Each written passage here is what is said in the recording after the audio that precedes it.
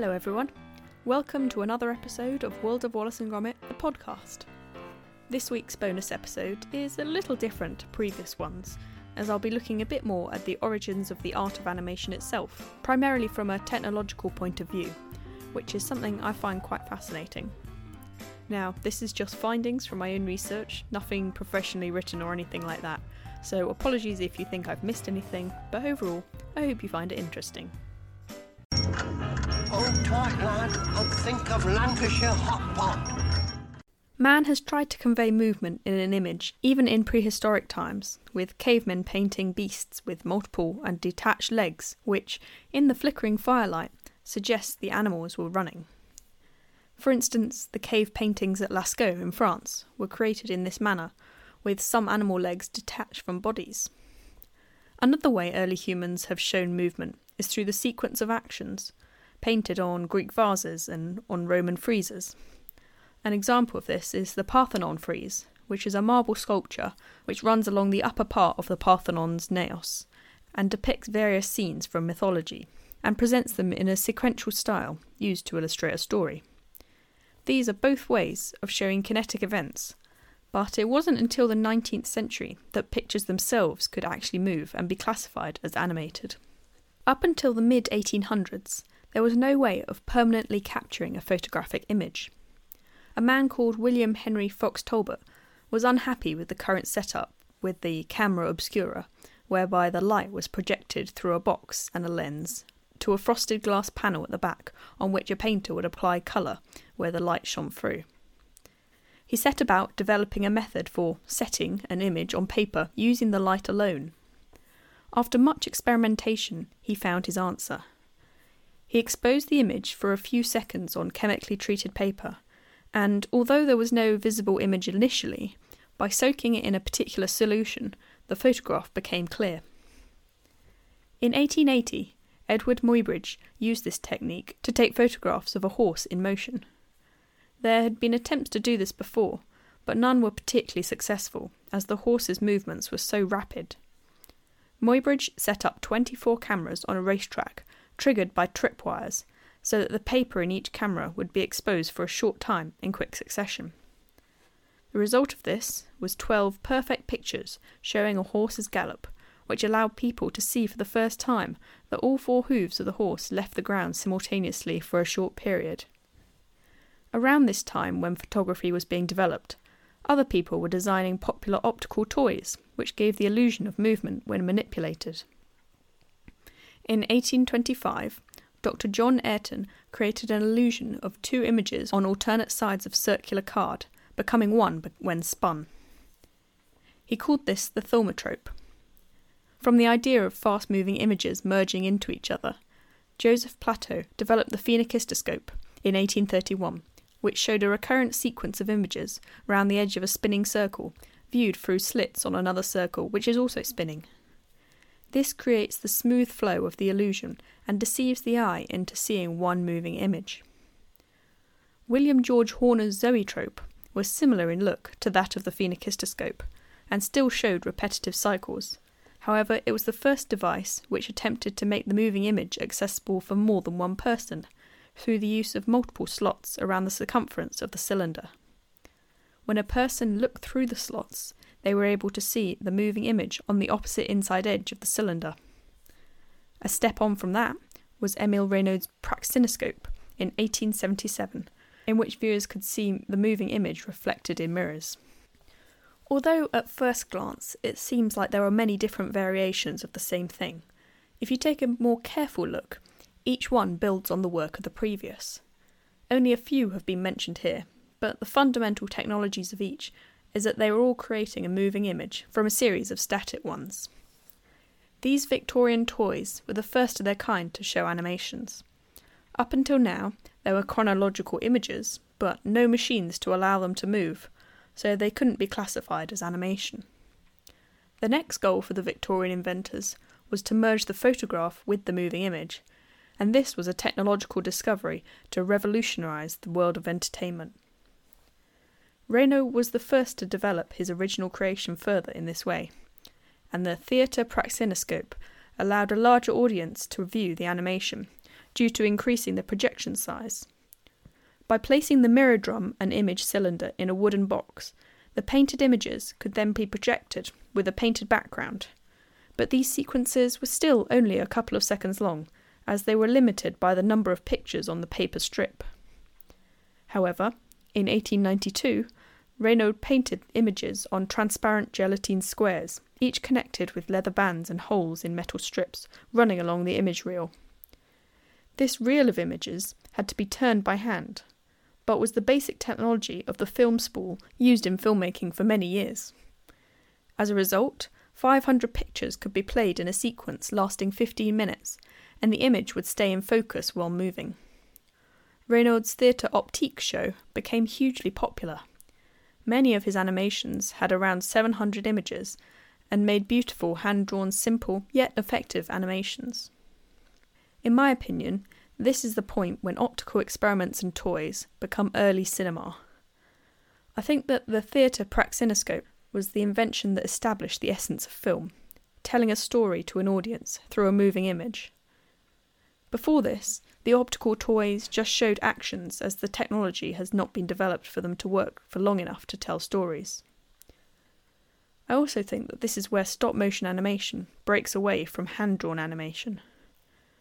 Stop-motion animation was developed a little later than the main branches of animation, and in order to find this point, we must continue along the route of the history of cinematic film.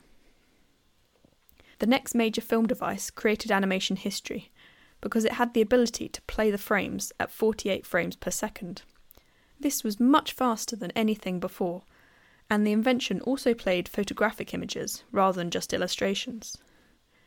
The kinetoscope was invented by William Dickson and Thomas Edison, and consisted of a box with a small hole in the top and a handle at the side. By turning this handle, a long reel of wafer-thin film passed over a gap in the top to allow people to view it.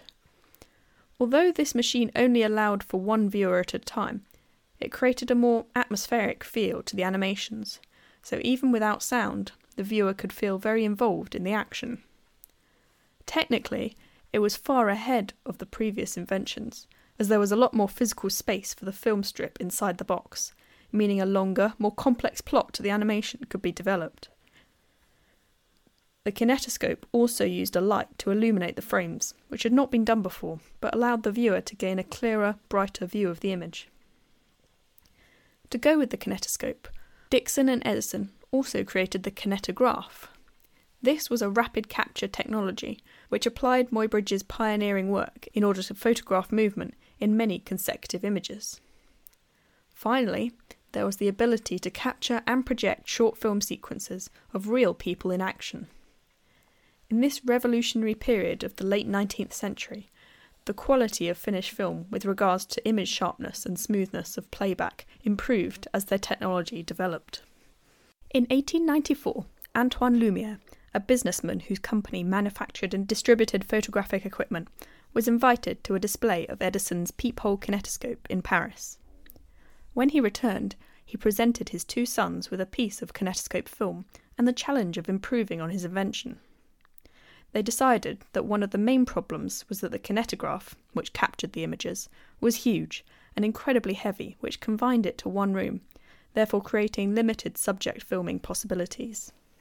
Secondly, the kinetoscope only allowed one viewer at a time to see the film, which was not very efficient and limited the device to the few that could afford it. They experimented during the winter of 1894, and by 1895 had created their own device, which they called the cinematograph. This invention combined camera with printer and projector, was hand-cranked, and was much smaller than the kinetoscope. It also showed the images at 12 frames per second, which was much slower than the kinetoscope's 48 frames per second, but it meant that it was a lot quieter, as there was less film to pass through in the same time. From March 1895, the brothers showed their invention at a series of private screenings with invited guests only, while they applied for patents in countries outside France. The films they showed were of real life around them, such as workers leaving the factory where they made the photography equipment. These actuality films, as they were known, became very popular as they authentically captured day-to-day life, which no one had ever done before. The first public screening of a collection of films using the cinematograph took place in December the same year in Paris, and was such a success that within 4 months they had opened cinematograph theatres, later known as cinemas, in London, Brussels, Belgium and New York. By 1903, their catalogue of films had grown to 2,113 films, but with fewer than 50 of them being made by the brothers. Their invention excited the world with the possibilities of film, and sparked ideas in many entrepreneurs on how they could use the technology to bring their own touch to the industry. Georges Méliès was in the audience of the Lumieres' first public screening of their invention in 1896, and approached them afterwards with the intention to buy one of their inventions. After they refused, he visited Robert Paul in England to try and obtain a similar camera. Paul had replicated the kinetoscope, which was not patented in England, and from that developed a camera with fellow pioneer Bert Akers, which they improved upon in the years to come. Paul allowed Méliès to view his camera projector, and by April 1896 screened his first film shot with a camera he had made. Having taken over his father's company, he had enough money to buy the Theatre Robert Houdin when it came on the market, and this was where his film career took off. Méliès was an accomplished stage illusionist and wanted to use cinema to show people more than what they could see in a stage performance. However, it was entirely by accident that he discovered the technique of stop-action film. During filming of his Place de l'Opéra, the camera, which was prone to tearing the film or getting stuck, took a minute to release the film and continue capturing.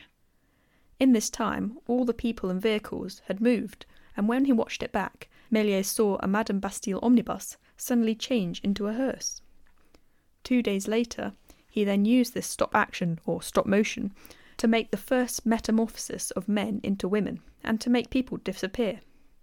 This was a huge success, and throughout his films afterwards, he continued to use cinema as a natural extension of magical arts. Stop-motion techniques also allowed him to create incredible visual illusions alongside real people, such as in Voyage to the Moon, which was completely unheard of at the time. From then, this opened doorways for puppeteers who combined their art form with film to create moving characters. The first stop-motion puppet film was created in 1907 by J. Stuart Blackton and his partner Albert E. Smith.